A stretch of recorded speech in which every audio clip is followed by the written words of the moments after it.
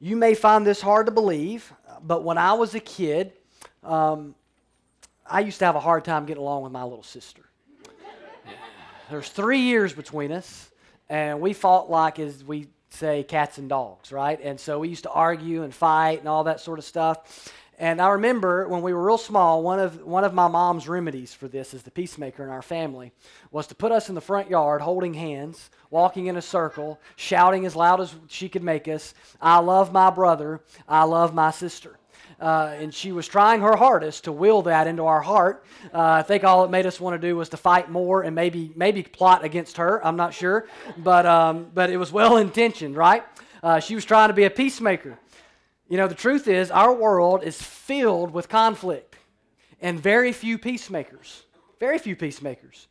Many people would rather be viewed as a winner or right or getting their point across, right, than viewed as a peacemaker. Many people would rather have revenge than reconciliation. Many people would rather just not say a word and let bygones be bygones as opposed to actually doing the hard work of peacemaking.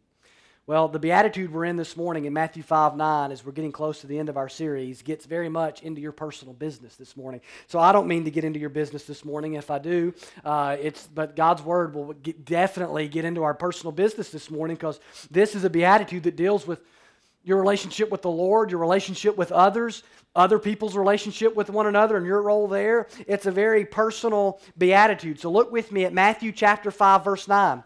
Matthew 5:9. Jesus says, "Blessed are the peacemakers, for they shall be called sons of God." Blessed are the peacemakers, for they shall be called sons of God. Remember, the Beatitudes are the introduction to the Sermon on the Mount. If you're new with us, we've been going through the Beatitudes one by one for several weeks now. And the Sermon on the Mount is Jesus' sermon basically saying this: here's what life is supposed to be like in the kingdom. And the kingdom is the rule and the reign of Jesus, the rule and the reign of God. And as God, as the Lord Jesus Christ, rules in your heart and rules in your life, the Sermon on the Mount tells you what that's supposed to look like in your practical life and how you deal with others and how you deal with God and all that sort of stuff. Well, the Beatitudes are like the introduction to that, and they describe, in a nutshell, the characteristics of a heart that's yielded to Jesus as King. So if you say, well, right now I don't know if my heart is very much a peacemaking heart, well, that's one or two reasons. Even when you're not a Christian or you're not walking with God at this moment, right? Because that is the heart of being yielded to Jesus. And if we're not yielding to Jesus in that moment, we're not a Christian, or at that particular time we're in rebellion against God. We're in sin. So it's always a sin issue. These are supposed to be characteristics that are in our life, but also that we're growing and that we're maturing in. And some of them are hard. But the truth is, all of them are impossible apart from God's grace actively at work in our life with the power of the Holy Spirit. And none of them, just like all the rest of them, peacemaking, being a peacemaker is part of that. It's the fruit of walking with God. It's the fruit of a heart changed by the gospel. But it's not something even believers are perfect in. We fail in these things. We have to struggle and wrestle through it. But the direction of our life, the bent of our life, the attitude of our heart is supposed to be embracing this. And when it's not, there's a problem. And for some people, the problem is very clear. They're not a Christian. They may say they're a Christian. They may talk a good game. They may go to church, but they're not pure in heart. They're not merciful. They're not a peacemaker. They don't know God. And for other times, even as believers, we struggle, we wrestle. If we get away from the Lord, if we fail in walking with Him, we won't bear this fruit as abundantly as we should. Just like the fruit of the Spirit, love and joy and peace and patience and kindness and goodness and faithfulness and gentleness and self-control. If we quench the Spirit's work in our life, we won't bear that fruit as well as we should. But if our lives are void of that fruit, our lives are void of the Holy Spirit. We have to be honest about that this morning. So when Jesus says, "Blessed are the peacemakers, for they shall be called sons of God," He's being very clear this morning about what a characteristic is in the life of people that are children of God. So let's break it down this morning. Blessed are the peacemakers, for they shall be called sons of God. Two very clear halves. We're just going to look at them one by one this morning. Blessed are the peacemakers. Peacemakers are people who promote peace with God.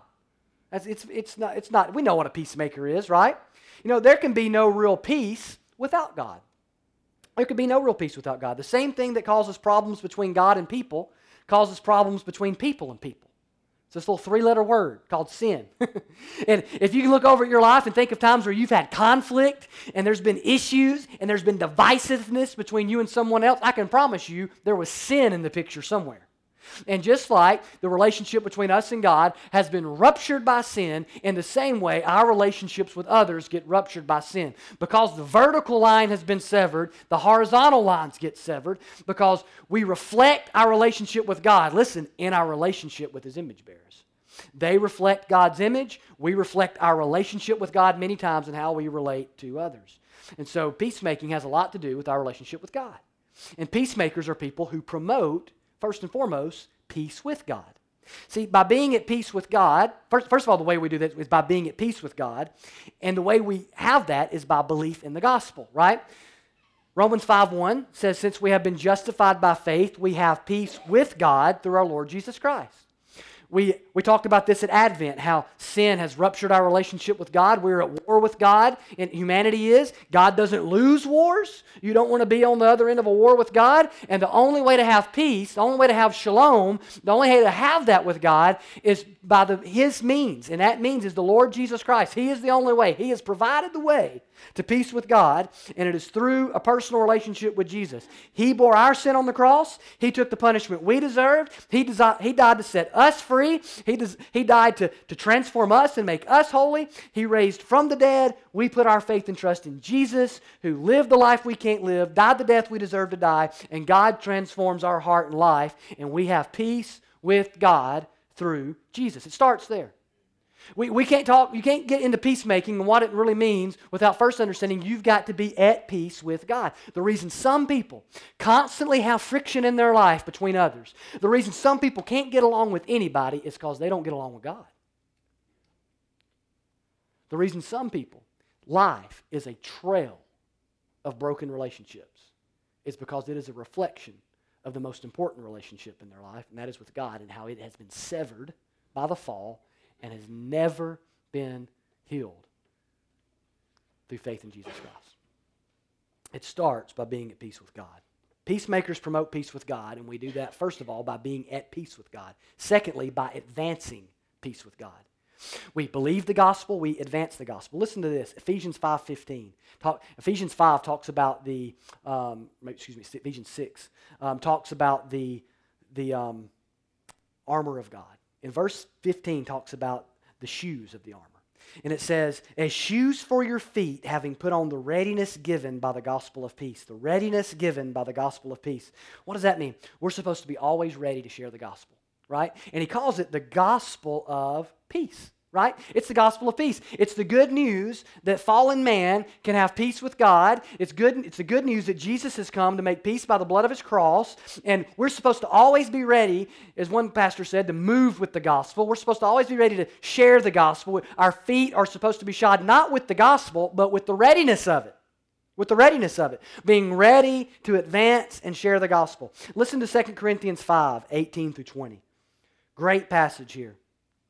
It says, all this is from God, who through Christ reconciled us, that's Christians, to Himself, and gave us the ministry of reconciliation. So if you're a Christian, God has reconciled you to Himself. He's made peace, and now He's given you something called the ministry of reconciliation.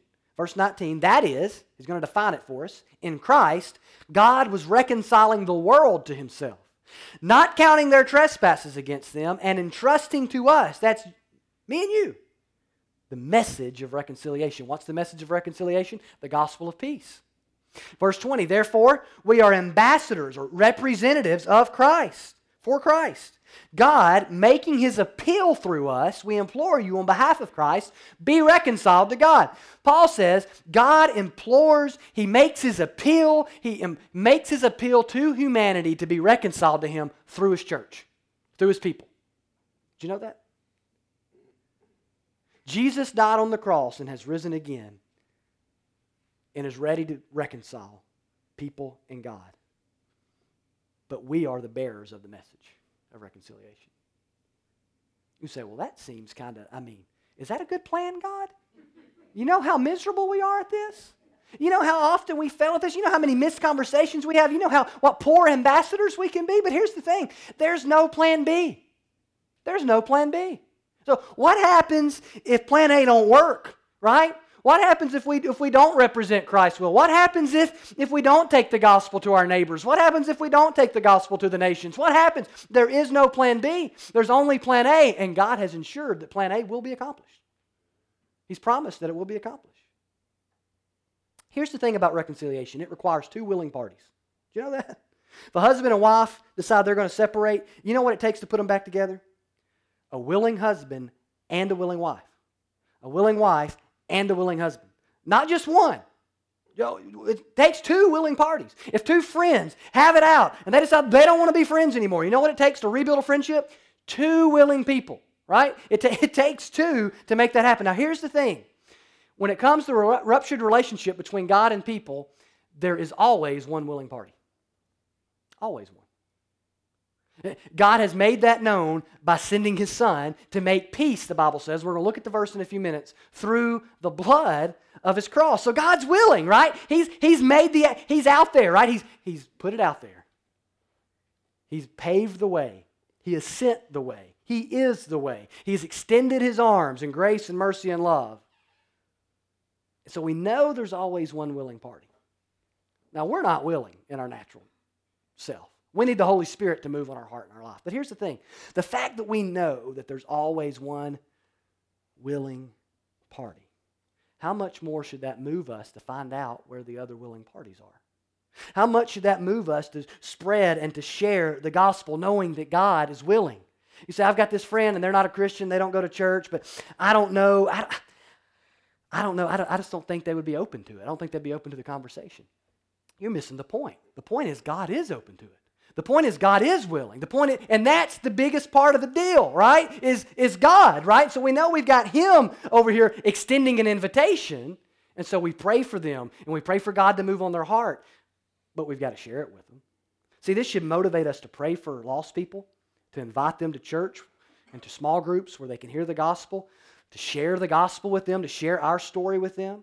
You have family, you have coworkers, you have neighbors that live next door that need the gospel of peace.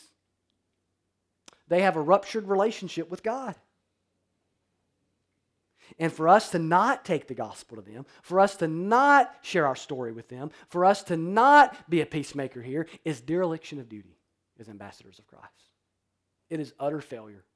Jesus said, follow me and I'll make you fishers of men. Listen, it's the whole point. It's the whole point. If we're not fishing, we're not following right? He says, follow me and I'll make you fishers of men. Part of being a disciple of Christ is that we're supposed to be advancing the gospel of peace, praying for the gospel of peace to go forward. That's why we give to missions. That's why we give to a gospel preaching church. That's why we invite people to church. That's why we do the things we do. That's why we share our story, share our gospel. That's why we build relationships. It's always there. We want to see people get right with God. And you are designed, you are outfitted by God to reach the particular people in your life. In your life. We're not responsible for the decision they make, but we are responsible to give them the opportunity to make the decision. Do you understand that? And that's a big responsibility. So we're not responsible for them to get them to make a decision. Whew, right? But you know how big a responsibility is that we do have a responsibility to take the gospel to them, to get them in front of the gospel, to try? Well, sure we are. It's a matter of obedience. We have that responsibility, and we want, as a church, every person in Greater Orlando, every person in Baldwin Park and Winter Park and Maitland and Winter Springs and Conway, and if I haven't named your neighborhood yet, I'm trying, Castleberry, right? Lake Nona, wherever you come from, every person in Greater Orlando to have multiple opportunities to hear the gospel and respond to it. You know what that takes? A lot of gospel conversations. I heard somebody say this week, the church has tried everything. We've tried smoke and lights, and we've tried everything under the sun to penetrate the lostness in our neighborhoods. And we're not even making a dent. This one particular church was growing vastly. They baptized like 300 people this year. He said, we didn't even do a fraction of 1% of penetrating the lostness in our area. So we've tried everything else. Maybe we need to try training up thousands of people, millions of people, to actually share their faith. Peacemakers. 2017 at our church, you will have training coming down the pike. You will have opportunity to be trained in how to share your faith. That will be coming soon. If you're a leader, if you're a volunteer, if you serve in some way here, get ready to sign up. It is expected.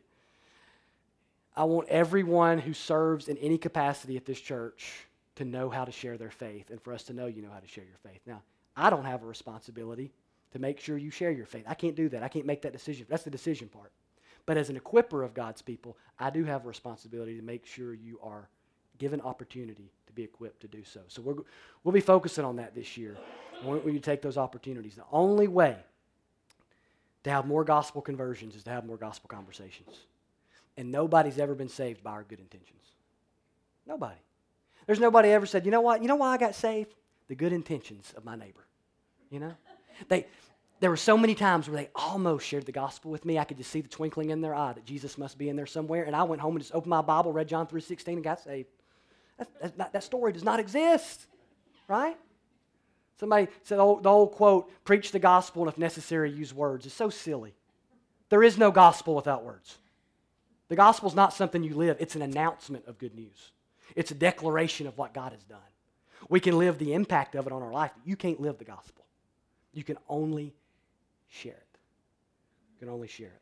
Peacemakers are people that want to put people in front of the gospel and the gospel in front of people so that we want to promote peace with God. We want to advance the gospel. We want to be a peacemaking people. And we have to start there. But peacemakers also promote peace among God's image bearers. See, when things are right vertically, you want things to be right horizontally. Jesus' half-brother James said, how can you love God, who you can't see, if you don't love your brother, whom you can see? And might I ask, how can you be at peace with God, whom you can't see, if you're unwilling to pursue peace with your brother, whom you can see? I think it applies. Peacemaking begins with an attitude or a disposition of peace. There's a disposition, there is an attitude that helps promote peacemaking. Do you understand that? There's an attitude that does it. Growing up, I used to love Sesame Street. Loved Sesame Street and Mr. Rogers. And one of my favorite characters on Sesame Street was Cookie Monster. But other than that was Big Bird. But other than that was Oscar the Grouch. I liked Oscar the Grouch. He lived in a garbage can. Do you remember? He was a little green guy. He would pop up out of the lid, and he was always grumpy. He was always just looking for something to argue about, fight about, to be snarky about. Rah, rah, rah, rah, rah, rah. Some people live life that way. They don't live in a garbage can. But they interact with them, you'd think maybe they did wake up in one this morning because they're always in a bad mood, right? And they're always looking for something to fight about. They're always looking for something to argue about. They're always the devil's advocate. They're always the devil's advocate, right? So, well, you need the devil's advocate. Well, sometimes you play the devil's advocate enough, I start thinking you're the devil, okay? They're always looking to be contrarian, and they're easily offended, easily angered, defending their rights. Let me ask you, are you always looking for a fight or peace? It's likely that some churches have so much trouble with infighting and refusing to follow spiritual leadership because there are a lot of people and a lot of Christians that are lost. A lot of people that are lost and a lot of Christians that are in sin. The flesh likes to fight. The flesh likes to win. The flesh likes to bully and get what we want. Hebrews 12:14, love this verse, says, strive for peace with everyone and for the holiness without which no one will see the Lord. We looked at that verse a couple of weeks ago. But look at the first part of it. Strive for peace with everyone. That's effort. That's attitude. That's intentionality. Romans 14:19. So then let us pursue what makes for peace and for mutual upbringing. The Bible is interested in your pursuit. It's interested in your striving. It's interested in your effort, right? It doesn't take much to put forth effort, right? It doesn't take any talent to have effort. Attitude begins with attitude. It begins with our disposition. We have to beware of attitudes of selfishness and irritability and stubbornness that promote fighting. See, a peaceful disposition person is not a troublemaker in that sense. Let me read to you from Ephesians 4. Ephesians 4, 1 through 3. Paul writes, I therefore, a prisoner of the Lord, urge you to walk in a manner worthy of the calling to which you've been called, with all humility and gentleness, with patience, bearing with one another in love, eager to maintain the unity of the Spirit and the bond of peace. He says, I want you to be eager to maintain the unity of the Spirit and the bond of peace. There's an eagerness for peace, an eagerness for unity, an eagerness for community. See, now, a troublemaker is literally the opposite of a peacemaker. This person is proud. They are not gentle. They are impatient. They do not bear with anyone in love. They're not eager to maintain unity, but rather eager to get what they want. I'm not talking about the person with an opinion. That's not the troublemaker. The troublemaker is the person with the opinion that's always right. The person above correction. The person above humility.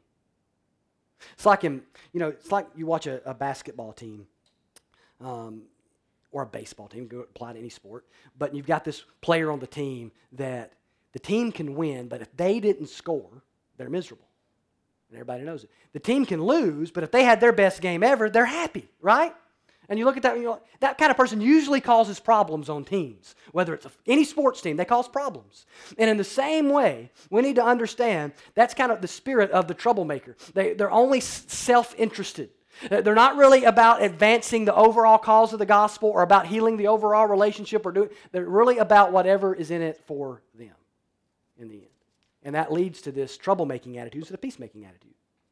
See, some people live in a constant war. Constant war. They're always fighting somebody. They're always arguing with somebody. They're always gossiping about somebody. They're always slandering somebody. And you ever wonder, why do they do that? Let me tell you, I know, that's a big secret. I'll tell you why they're like that. Because they like it. I promise you, they like it. You say, I don't think they like, if they do it all the time, they like it. I don't do anything all the time that I don't like. Do you? I mean, no,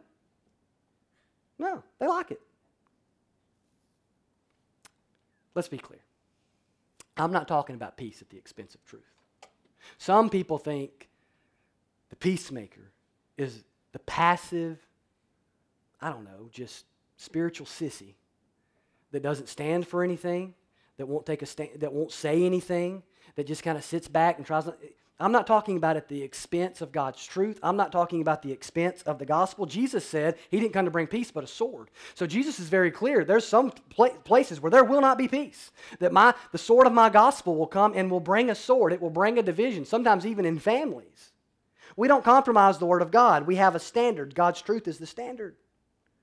Think about it. Even Jesus made peace, the Bible says, by the blood of his cross. He didn't sweep sin under the rug. He had to deal with it. True peace deals with sin.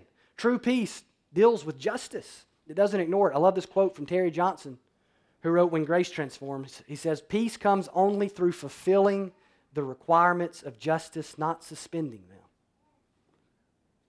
You say, I don't know about that. Look at the gospel. You have peace with God through the Lord Jesus Christ.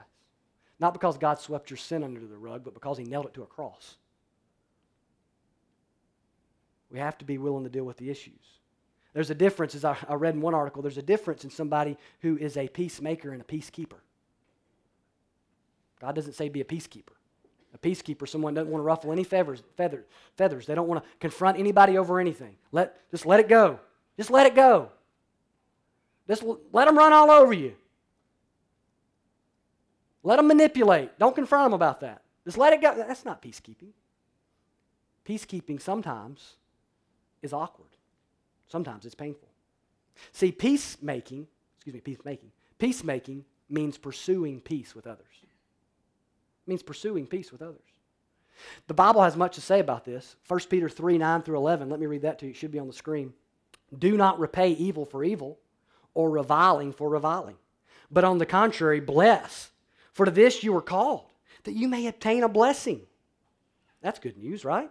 For whoever desires to love life and see good days, let him keep his tongue from evil and his lips from speaking deceit. Let him turn away from evil and do good. Let him seek peace and pursue it.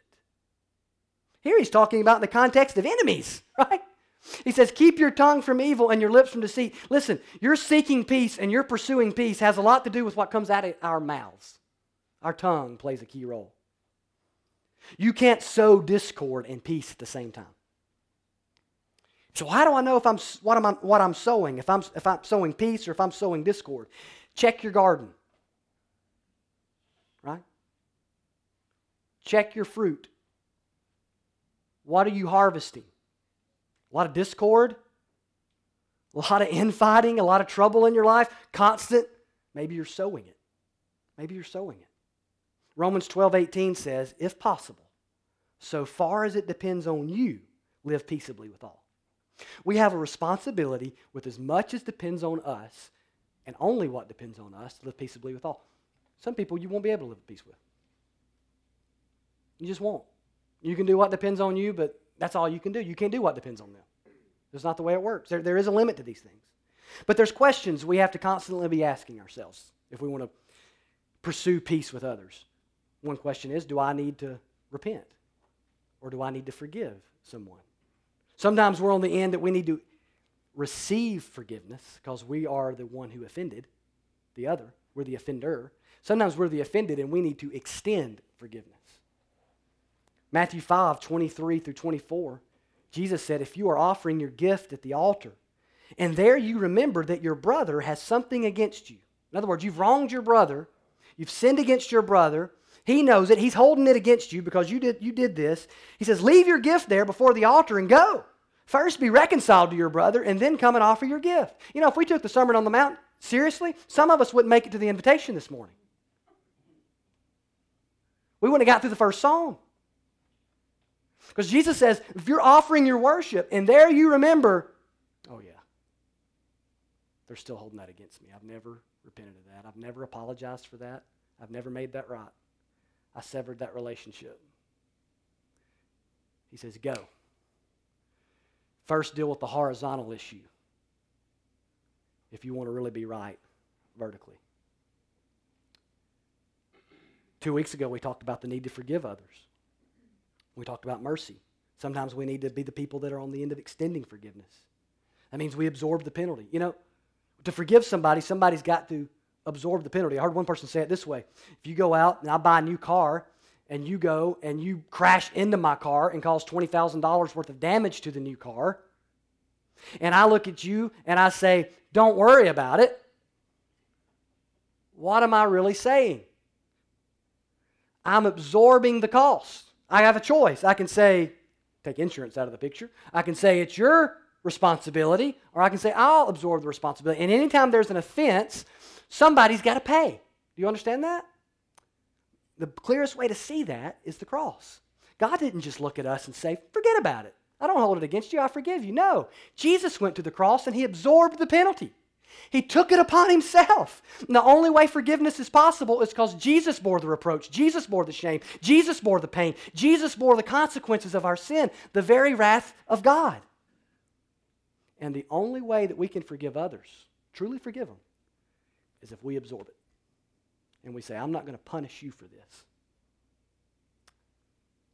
There's pain involved, and I'll just have to take it. That's how we forget. Somebody has to absorb the pain. We have to ask sometimes, do I need to be praying for somebody? Do I need to repent or forgive? Do I need to be praying for someone? Is there someone I'm unwilling to pray for? Listen to what Jesus said in Matthew 5:43 and 44. I think I've got it on the screen for you. You have heard that it was said, you shall love your neighbor and hate your enemy. But I say to you, love your enemies and pray for those who persecute you. Jesus said, love your enemy and pray for those who persecute you. Why do you think he said that? I can tell you can tell a lot about whether you love somebody or not, whether you're willing to pray for them. And Jesus said you're even supposed to be willing to pray for your enemy, your persecutor.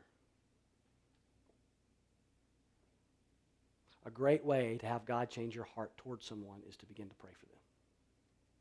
Pray God's work in their life. Pray God's blessing in their life. I can't pray that for them.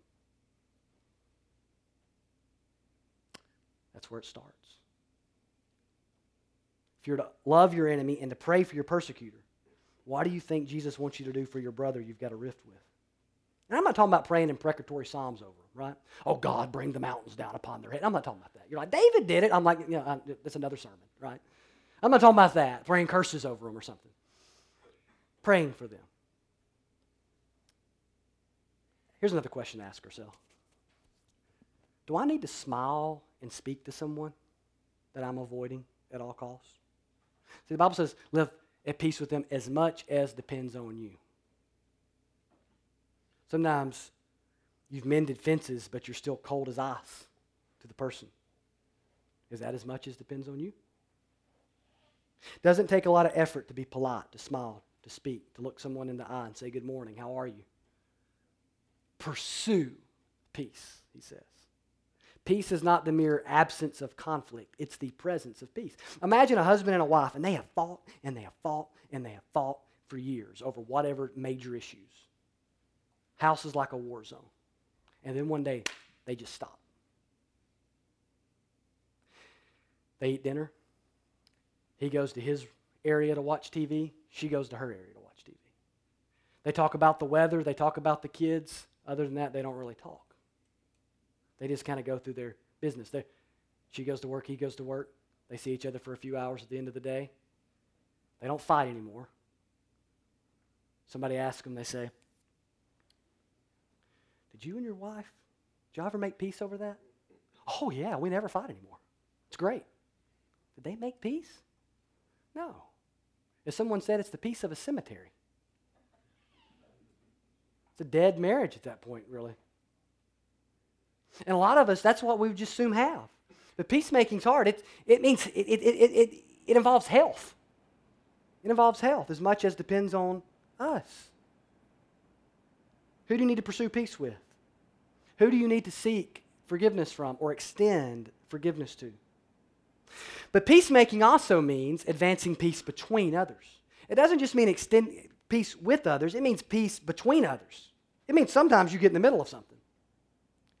Sometimes being a peacemaker means stepping between people of war. It's a mom mending a fence between a dad and a son. It's helping mend a fence between two co-workers, church members, brothers and sisters in Christ. Which means there has to be a willingness to confront. That's why it can be awkward, difficult work sometimes. It isn't easy. It can be uncomfortable. When you step between two people that are fighting, you might be the one with the black eye, right? Sometimes the peacemaker gets the bloody nose. You say, well, what about minding my own business? Well, when two people, especially two people that claim to love Jesus, are constantly gossiping, bickering, and fighting with one another, it's your business. When brothers and sisters in Christ, particularly if they're in your faith family, it becomes your business.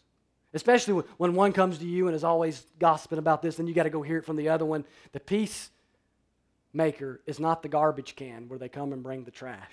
The peacemaker is the one that says, you need to go to them, and you need to go to them, and here's where you're right, and here's where you're wrong, and here's where you're right, and here's where you're wrong. Sometimes believers have to be the people in the middle of a situation that can give an honest assessment and say, hey, I know you're all ticked off about that, but here's where you're wrong, and you can't see it because you're so angry at them.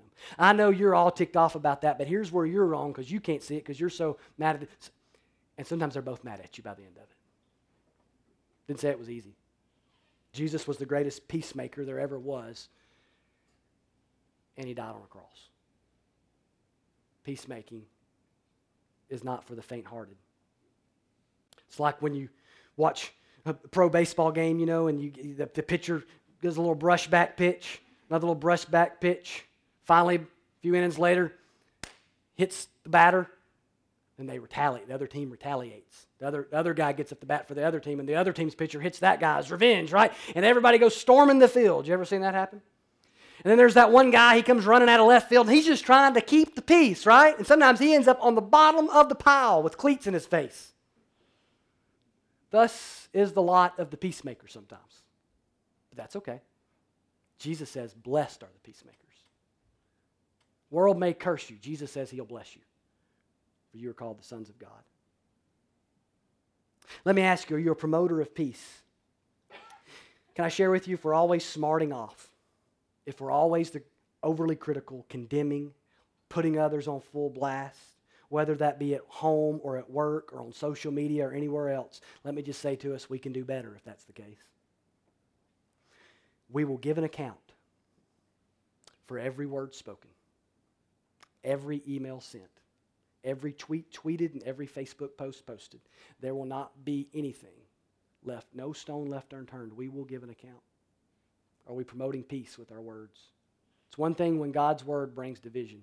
It's another thing when our personal views, preferences, and attitudes and tone do.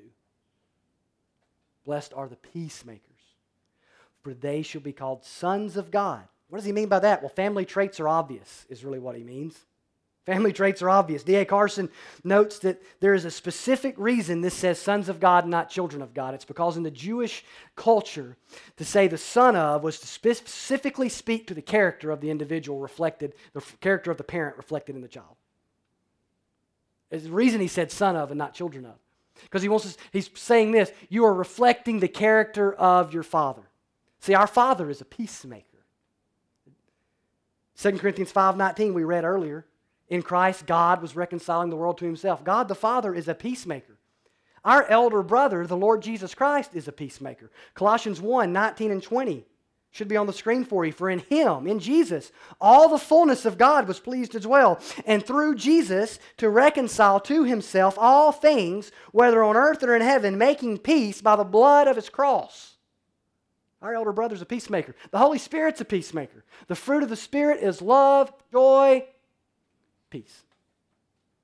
The whole Godhead is a peacemaker. The Trinity is a peacemaker. You know, Cannon looks a lot like I did at his age. I've got the pictures to prove it. And that's not weird because he's my son, right? It's not weird that I can look at a picture from 1984 and a picture in 2017 and there'll be a lot of similarities there because he's my son. However, there are other ways he bears my resemblance too. And some of those aren't as flattering to me or him. Sometimes I see my fears in him, my attitudes in him. Because see, he didn't just get his dad's dashing good looks. He got my sin nature. And my daddy was a sinner. And my granddaddy was a sinner, and my great-granddaddy was a sinner, and my great-great-granddaddy was a sinner. In fact, you might not know this. I don't know if y'all knew this. I don't think the search team knew this when they hired me. The entire Malone family tree is full of sinners. And worse than that, then my dad, he goes and he marries a Spiegel, and their whole family tree is full of sinners. And then I go and I marry a Cribier, and their whole family tree is full of sinners, and sure enough, we've got two little sinners. This keeps happening.